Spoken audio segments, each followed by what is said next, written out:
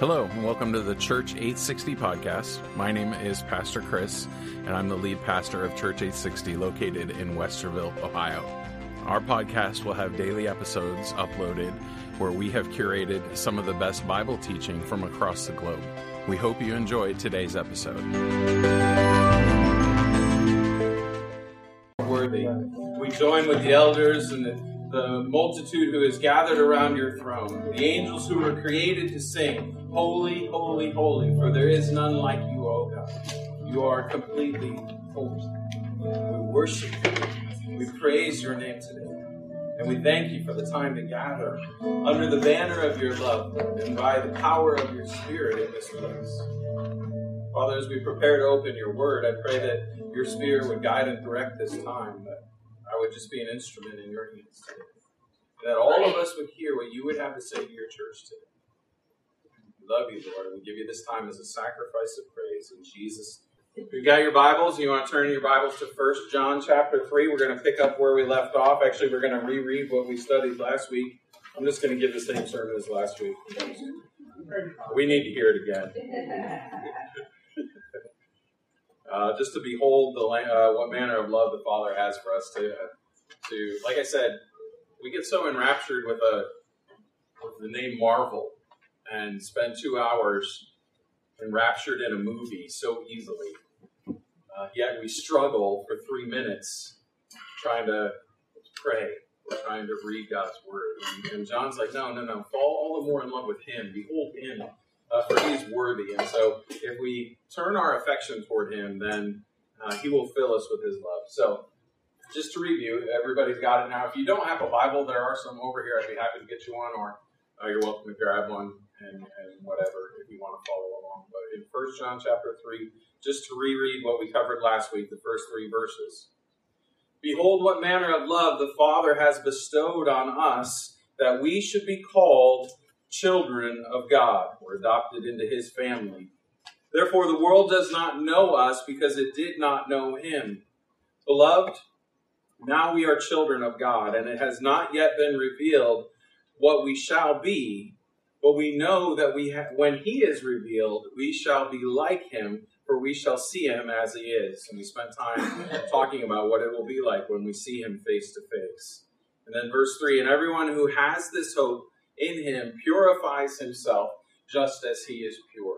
Our lives should show that we are in love with Christ, and we should strive to live a holy life, leverage what we have to purify ourselves and allow ourselves to be purified in Him. I want to be careful how I say that. Just as He is pure. So last week, 3 verses, 50 minutes. This week, we're going to do the rest of the chapter at a much more rapid pace, but I think it all flows together. Hopefully, that's my goal. Normally, I have about 8 pages of notes. Today, I have 12. So we'll see how close we are to getting out of here on time. Verse 4. You guys excited? Are we good? Really good? Okay. All right. I just want to make sure we're all awake before I put you to sleep. Verse 4. Whoever commits sin also commits lawlessness, and sin is lawlessness. And you know that He was manifested to take away our sins, and in Him there is no sin. John here, the Apostle John, quick quiz. How old is John as he's writing this? 90. Old. Especially for that age. That's twice the normal lifespan, or what the life expectancy in that day and age. He's lived 2 lives. He's survived all kinds of things. He calls everybody little children. You know, He's earned the right to do that. And so I appreciate that after 70 years of walking with the Lord, that's about what it was, maybe 75. He might have started following Jesus at age 15. For 75 years, he has almost got to the point where everything is incredibly simple. And He boils it down to brass tacks, and He just says, whoever commits sin also commits lawlessness, and sin is lawlessness. He boils sin down to its basic root. Sin is lawlessness. We've talked about what sin means. It's an archery term. It means to miss the mark. If you were to shoot an arrow and completely miss the target, you would shout the word sin, meaning I've missed the mark. Well, in order to miss the mark, there has to be a mark to miss. Make sense? The mark to miss is the law. It's the law of God. And when we miss that mark, we commit sin, we are with lawlessness, or we have lawlessness. Sin equals to miss the mark, which tells us there is a mark to aim for, and that mark is the law of God. When we disregard the law, when we act in lawlessness, we're not only standing against the law, we're standing against the lawgiver.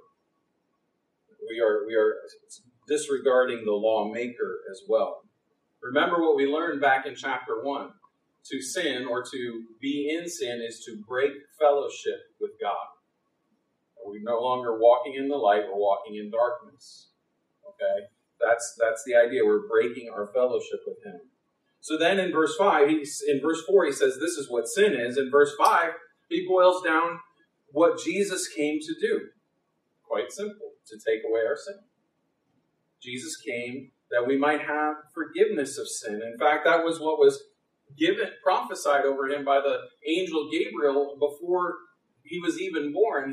Gabriel speaking to Mary in Matthew chapter 1, it says, and she will bring forth the son, and you shall, or speaking to Joseph rather, and she will bring forth the son, and you shall call his name Jesus, for he will save his people from their sins. The name Jesus, Yeshua, Joshua, is God is salvation. And so even in his name, it tells us what he came to do. He shall save the people from their sins. And then in verse 5 of our chapter, it says, and in him there is no sin.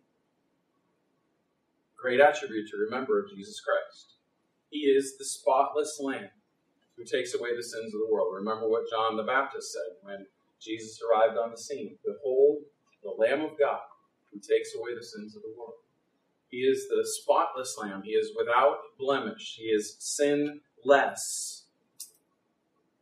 And by that, he becomes the perfect sacrifice for you and I, bearing our sin upon himself. Just a real quick note on studying the Bible. One of the things I want to do as a pastor, teacher, is to equip you guys to be able to feed yourselves, to learn how to read from the Word of God. Perhaps you know this already, perhaps you don't, but it's sometimes very beneficial to read different versions. Now, when I teach on Sunday mornings, I teach from the New King James Version. And I read what we read this morning. I wanted to look again at verse 4 in a couple different versions, just to kind of show you that if we read some different versions, perhaps it helps us understand exactly what John is saying. So, verse 4 again in the New King James.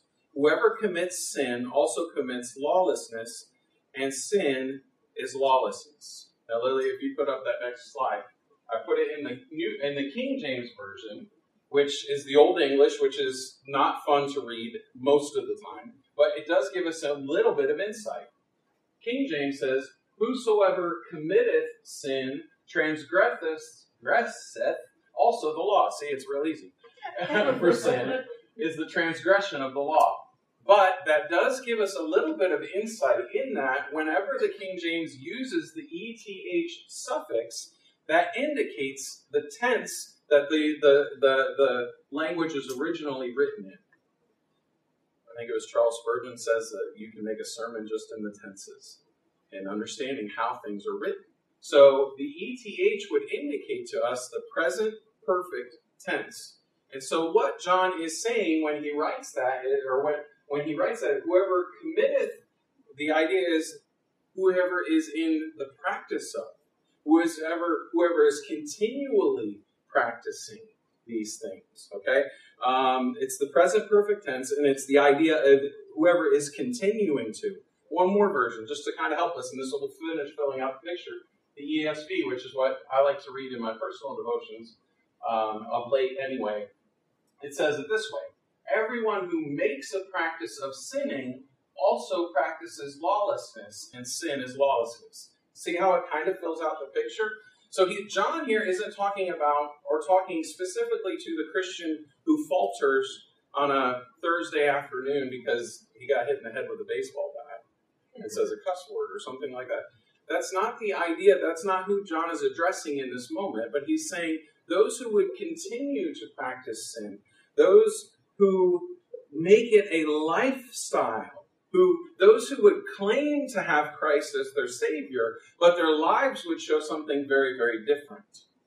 Saying one thing and doing another. That's who he's addressing here. Everyone who makes a practice of sin. Okay? Remember, John wrote this letter for 4 different reasons, and we covered the third reason back in chapter 2. Verse 26, he says, "These things I've written to you concerning those who try to deceive you." John was trying to combat what was known as Gnosticism at the time. I won't go into a whole lot of detail on what all they believed, but one of the twisted doctrines that the Gnostics believed or that they were pushing was that Jesus never actually came in the flesh. He was purely spirit. In other words, he didn't leave footprints when he walked on the sand. He was strictly spirit and not flesh at all. And what they wanted to do was to justify themselves continuing in sin, because if Jesus only came in the Spirit, he only came to address spiritual things, and we don't need to worry about our flesh. And that would justify them to say, I'll let my flesh do whatever it wants to do. It's not a matter of importance anyway. Jesus came to save my spirit. We don't have control over the flesh. In fact, the flesh can imbibe in whatever it desires. And that's what they were really trying to justify by saying that Jesus only came in the Spirit and wasn't fully human as well. Twisted scripture there. And so, or twisted doctrine rather. Twisted scripture, the name of it. From the 80s. That's the only heavy metal song. The only heavy metal song written in the key of C, just so you know. It's the happiest heavy metal song that ever was. And the message of the song is, we're not going to take it. And you just, we're not. Sorry to digress. Lord have mercy. So, John wants to combat the idea that you can continue living in sin, continue to practice sin, and call yourself a Christian. Your words and your actions need to line up. He says in verse 6, "Whoever abides in him does not sin. Whoever sins has neither seen him nor known him." Again, in the King James Version, just to give us the ETH suffix to help us, "Whoever abideth in him sinneth not. Whoever sinneth has not seen him, neither know him." Whoever continues to practice sin does not abide, is not continuing to abide in him. That's the idea. The ETH helps us understand. Whoever is continuing to dwell in him does not continue to practice sin. You might see that if we fail to dig a little bit in our study of the Scripture, you could possibly come up with a doctrine that would say, when you're a Christian, you no longer sin. And in fact, there are those that would teach that. It's known as sinless perfection. And while we are forgiven for our sin, we as Christians at times still falter. We don't want to continue in the practice of sin. We're going to dive into this even more as we get deeper into this chapter. We also, as we study the Word of God, need to interpret Scripture by Scripture. Does that make sense? In other words, you can't take a verse and pull it out of the context of the Scripture to make it say what you want it to say. That's one of the reasons we as a church study the Word of God chapter by chapter, verse by verse, through the whole Bible, so that we aren't taking things out of its context. John already said in this very letter, in chapter 1, verse 8, "If you say we have no sin, we deceive ourselves, and the truth is not in us. If we confess our sins," remember that word, confess, what it means? We'll talk about it again in a minute. "If we confess our sins, he is faithful and just to forgive us our sins and to cleanse us from all unrighteousness. If we say we have not sinned, we make him a liar, and the word of God is not in us." Therefore, the verse we have in chapter 3 could not be speaking to the brother or sister who falters at time. And please don't hear me saying I'm trying to create an excuse for us to sin. What then? Shall we go on sinning that grace may abound? Right? Paul says, no. We strive to live a pure life. That's what he told us to do. So after digging a bit, we understand that John is not necessarily teaching sinless perfection here. He's rather combating a Gnostic doctrine that permitted a continued life of sin. That I can say I'm spiritual, but live however I want to live. He says in verse 7, little children, don't let anyone deceive you. He who practices righteousness is righteous, just as he, Jesus, is righteous.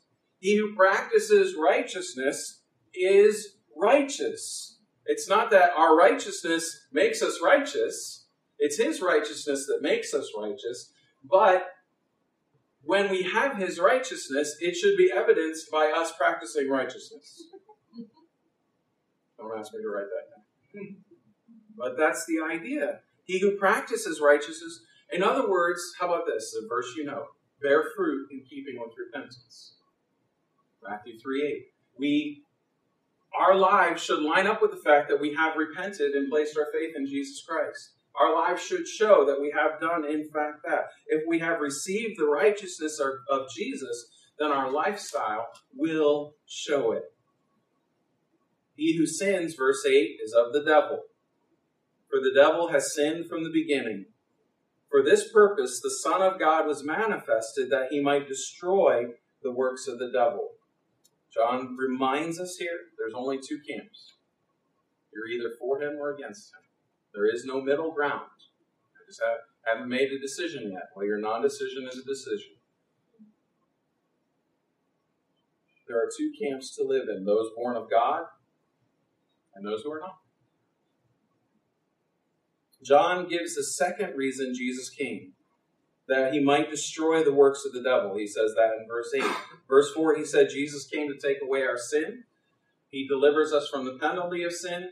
In verse 8, he also destroys the work of Satan. He delivers us from the power of sin. We don't have to continue sinning.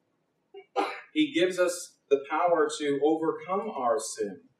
You guys know, if you've been around me long enough, that Charles Spurgeon is my favorite, the Prince of Preachers. So I'll try to quote him as much as I can. This is what he would say. Labor under no mistake, sir. He that committeth sin is of the devil.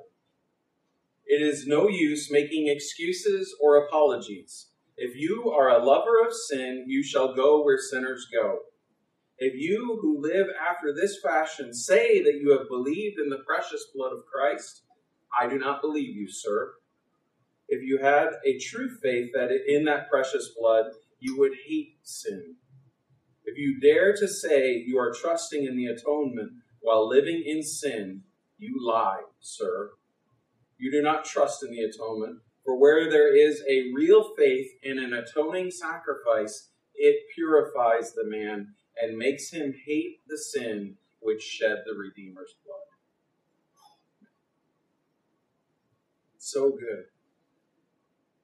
It makes him hate the sin which shed the Redeemer's blood.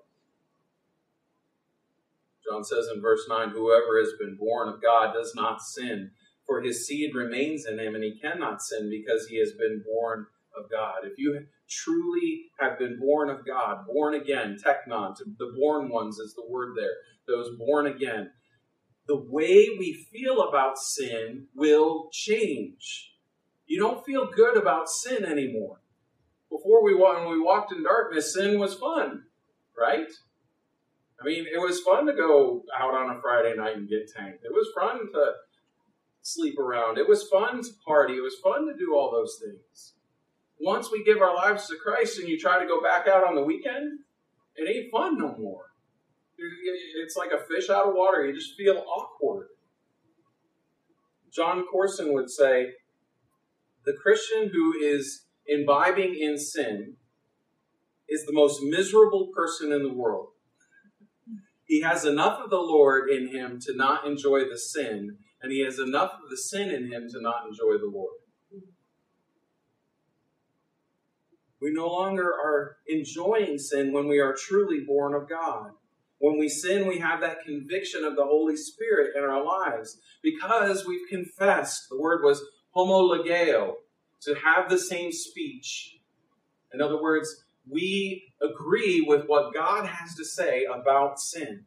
We place our faith in what God has to say about our sin, and that is that it separates us from Him. Verse 10 says, in this, the children of God and the children of the devil, those are the two camps, are manifest. Whoever does not practice righteousness is not of God, nor is he who does not love his brother. Well, he adds something here. He adds a second stipulation. Nor is he who does not love his brother. For this is the message that you heard from the beginning, that we should love one another. As Moses writes out the Levitical law, 613 different laws, I think is the number, for the Israelites to live by. I think, I can't remember, somebody in the Old Testament takes those 613 laws and condenses it down to about 12. In case 613 were too difficult, they kind of give you the synopsis, the Cliff Notes version, if you would, in 12 different summaries of the law. Then Micah takes it even a step further in Micah 6:8. He says, no, if you want to live out the law, do justice, love mercy, and walk humbly with your God. Micah 6:8. He boils it down to 3. Jesus goes, if 3 is too much for you, I'll take it down to 2 for you. Right? When he was asked, what's the greatest commandment? What did Jesus say? Love the Lord your God with all your heart, soul, mind, and strength. And the second of the greatest commandments is like it, love your neighbor as yourself. You want to spend the rest of your life focusing on just 2 laws, you focus on those 2. Love God, love others. And you can spend the rest of your life focusing on just those 2 things, and it will consume your all. Love God and love others. You shall love, that's Matthew chapter 22. John's Gospel, Jesus said it this way, by this all will know that you are my disciples. What? If you have love for one another. It's not in how eloquent our speeches are. It's not in how cool a sound system we have or amazing worship team we have. It's not in whether we have the right Sunday school curriculum. It's not in whether we feed the poor or whether we have the best missions or we have it. Those are all part of what we are. But the way the world will know that we are His disciples is how we love one another. They'll look at us as a church and say, man, there's just something different about it. They care deeply about one another. Like more than I care about my own family kind of deeply. They're willing to give up of themselves to spend their time helping people move or they're willing to give of their treasure, to give a car away to. I remember when Michelle first got saved and she came into this church, to the church here in Columbus, Calvary Chapel, she was broken lady in so many different ways, and I won't go into the depth of her testimony. She had very, very little. And Pastor Dave did so much just to get her a car so she could get around. I think they spent $400 on like a 78 Nova or something that was, rusted out in the bottom. You had to be careful where you put your feet. But it got her from point A to point B, and they like traded in a tuba to get some money, and somebody had something, and they're taking it to the pawn shop, and they're just, everybody's chipping in to get Michelle a car. This girl would come off the street and was broken. It was evidence of the love of Christ. And that's how we live with one another. I have something you need. In fact, John's going to say that here in a second. We share of our worldly needs, or our worldly possessions. We love in a way that we hold on loosely to the things of this world. By this, the world will know that you are my disciples if you have love for one another. John is saying in that verse 11 or 10, both righteousness and love need to be present in our lives. David Guzik would say, righteousness without love makes one a Pharisee, a religious Pharisee. And love without righteousness makes one a partner in evil. Righteousness without love makes one a religious Pharisee, and love without righteousness makes one a partner in evil. We need both present in our lives. Now John gives an example, one we're familiar with, in verse 12. He says, not as Cain, who was of the wicked one and murdered his brother. And why did he murder him? because his works were evil and his brother's righteousness. Speaking of Cain and Abel, back to Genesis chapter 4. If you want to flip there real quick, we're going to read a couple verses. Genesis chapter 4. Just to remind us of the story of Cain and Abel. John uses it as an example, so we should look at it. Beginning of your Bible, about 2 pages in. Genesis chapter 4, picking up in verse 2. Speaking of Eve. It says, "Then she bore again, this time his brother Abel." So Cain the older, Abel the younger. Now Abel was a keeper of sheep, but Cain was a tiller of the ground. So as they grow up, Abel was a shepherd, Cain a farmer. And in the process of time, it came to pass that Cain brought an offering of the fruit of the ground to the Lord. Sounds like a good thing. Abel also brought of the firstborn of his flock and of their fat. And the Lord respected Abel and his offering, but he did not respect Cain and his offering. And Cain was very angry, and his countenance fell. So the Lord said to Cain, "Why are you angry, and why is your countenance fallen? If you do well, will you not be accepted? And if you do not do well, sin lies at the door, and its desire is for you, but you should rule over it." Now, Cain talked with Abel his brother, and it came to pass, when they were in the field, that Cain rose up against Abel his brother and killed him. Then the Lord said to Cain, "Where is your brother Abel?" Not that the Lord didn't know. And he said, "I do not know. Am I my brother's keeper? Is it me? Well, I haven't seen him." And he said, "What have you done? The voice of your brother's blood cries out to me from the ground." John uses this example of Cain to draw our attention to say, okay, where's your lifeline? Are you walking in righteousness? Are you filled with his love? Or are our actions lined up with Cain? Cain was of the wicked one, it says. Cain is a good example of the failure to love.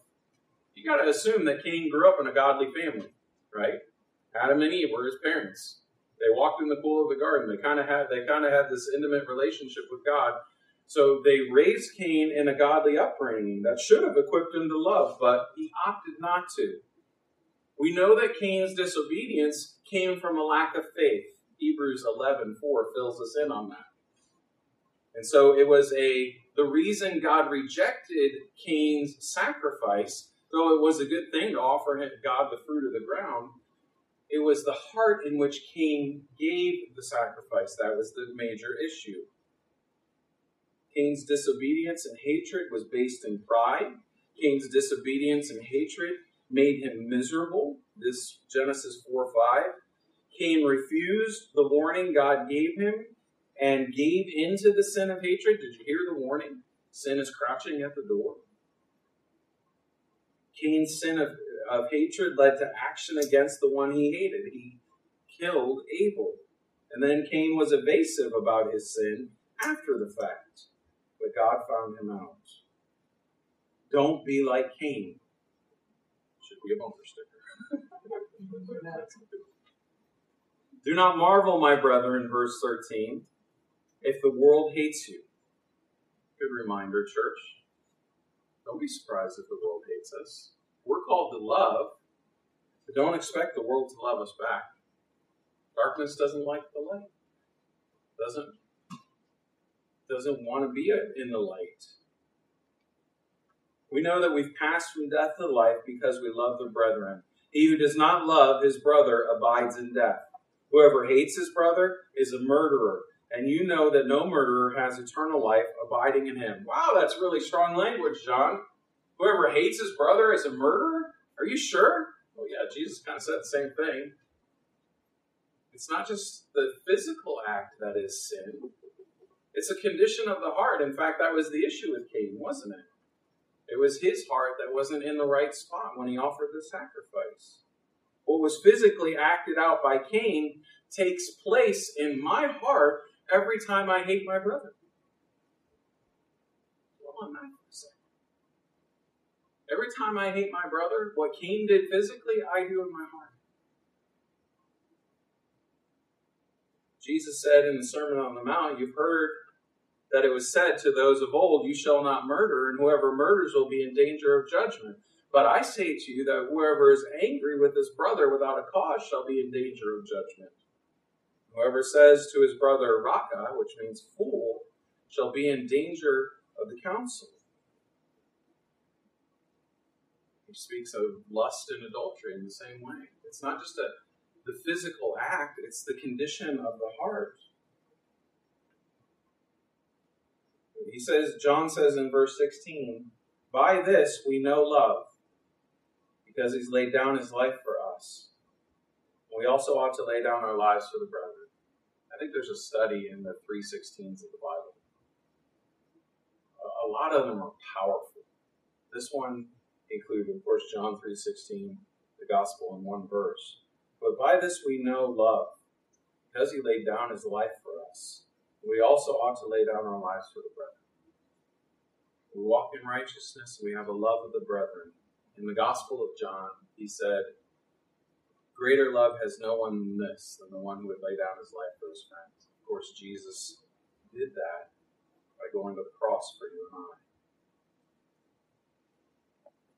He says in verse 17, whoever has this world's goods and sees his brother in need and shuts up his heart from him, how does the love of God abide in him?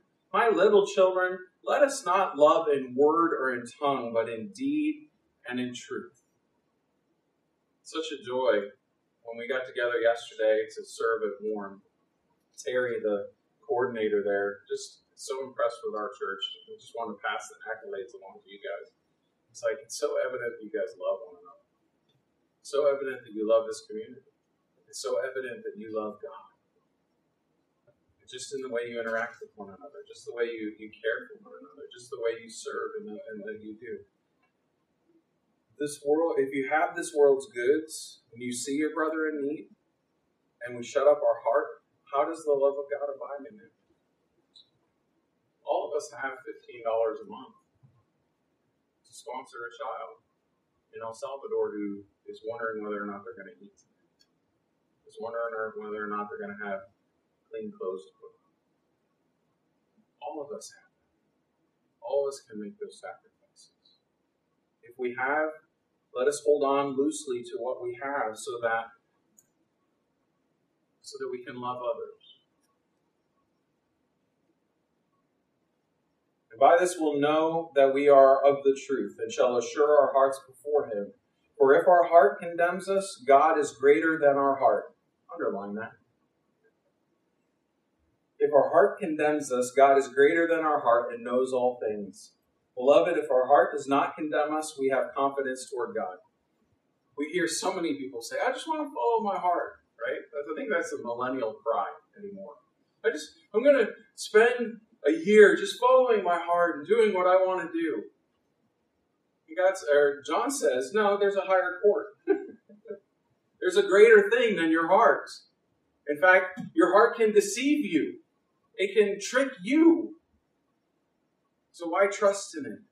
If our heart condemns us, God is greater than our heart. Here's the story from this guy, Gail Irwin. Gail Irwin has been in the Calvary Chapel Circle for like 60 years. He's a great orator, and he tells a wonderful story about this guy that he knew when he was a boy. The man's name was Jake, and he was the meanest, drunkest man in town.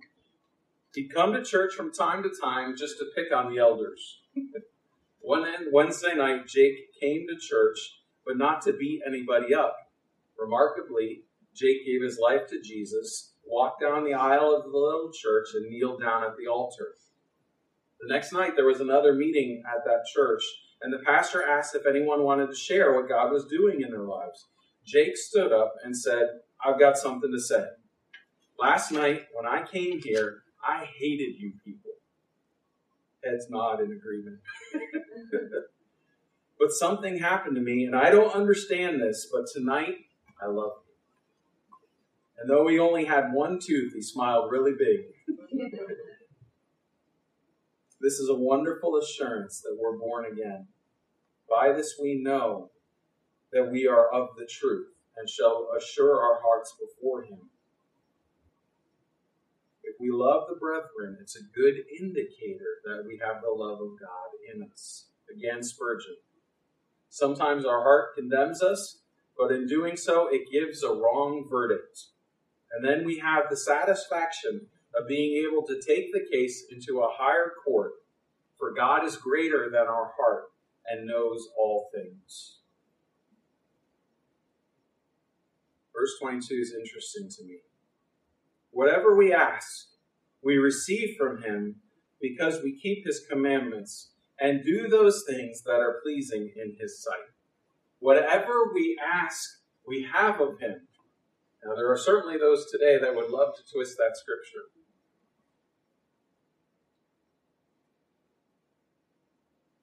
I'm not going to go down that road.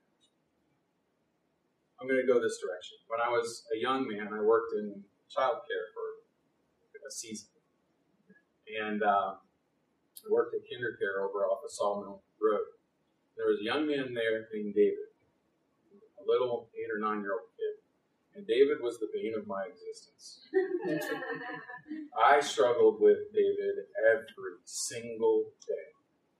It was before ADD was a popular diagnosis, but this kid had. And then a whole bunch of other letters after his name. And we constantly butted heads because I was the one who set up the boundaries for him. I loved him. And I think he loved me too. And I remember one time, telling him, I was playing in a Christian heavy metal band at the time and telling him about the band and all kinds of stuff. And we had a conversation. And we somehow got on prayer. And I brought up this verse and I said, there's a scripture that says, whatever we ask, we receive from him, trying to indicate that when our hearts are aligned with the will of God, then what we ask of him, he gladly gives us. And David goes, so you mean if I ask Jesus to fly, he'll let me fly? It's just like, oh, good Lord, how do I answer this question? It's like, well, yeah, if he wants you to. if it's his will for you to. But the question of the matter is, it's a matter of the heart. When we're abiding with him, when we're fellowshipping with him, when we're following his commandment to love him and to love others, speaking of that, to love him and to love others, where are you on that list? Nowhere. Love God, love others. There's the popular video series, I Am Second, which is cool. I get the idea. It means that God is first in my life. I love the I Am Second stories. But you're not second either. I'm not second either. I'm last. When we truly love. Love God, love others. Love me last. When we are abiding in him, fellowshipping with him, following his commandments, loving him, loving others, then what we ask of him in prayer, and the way we ask is by saying, thy will be done, will come to pass. Will come to pass when we are aligned with him. And this is the commandment. I just want to finish out the chapter. And this is his commandment, that we should believe on the name of his Son, Jesus Christ, and love one another as he gave us commandment. Now he who keeps his commandments abides in him, and he in him. And by this we know that he abides in us, by the Spirit whom he has given us. John takes these last 2 verses to summarize the whole thought of the chapter. I'm going to do the same. In the way that Jesus took the 613 commandments and boiled it down to 2, I'm going to take this chapter and give you one sentence to take home. Ready? If we claim to be Christian, our lives will show it by living holy and loving brother. Boiled down to that simple fact. That's the whole of the chapter. If we claim to be Christian, our lives will show it by living holy and loving the brother. We can strive for that, right? We can aim for that. We can love the way that he has loved us. Which brings us to the communion table. We take communion the first of each month. It's a call to remembrance. Jesus said, do these things in remembrance of me. Take of the bread and drink of the cup. And invitation to come to the table is an invitation to remember that he was the sinless one, that he is the sinless one. And though he could have simply taken pity on us, he chose to love us. Love us to death. Right? The point of the cross. He bore our sin upon his shoulders, that we might have the righteousness of God. It was his body broken. It was his blood shed on our behalf. Thank you for listening to today's episode of the Church 860 podcast. We hope that you've enjoyed it. If you have, we ask that you would like and subscribe to the podcast so that you can get daily updates. If you'd like to know more about Church 860, please visit church860.com. Thank you. God bless.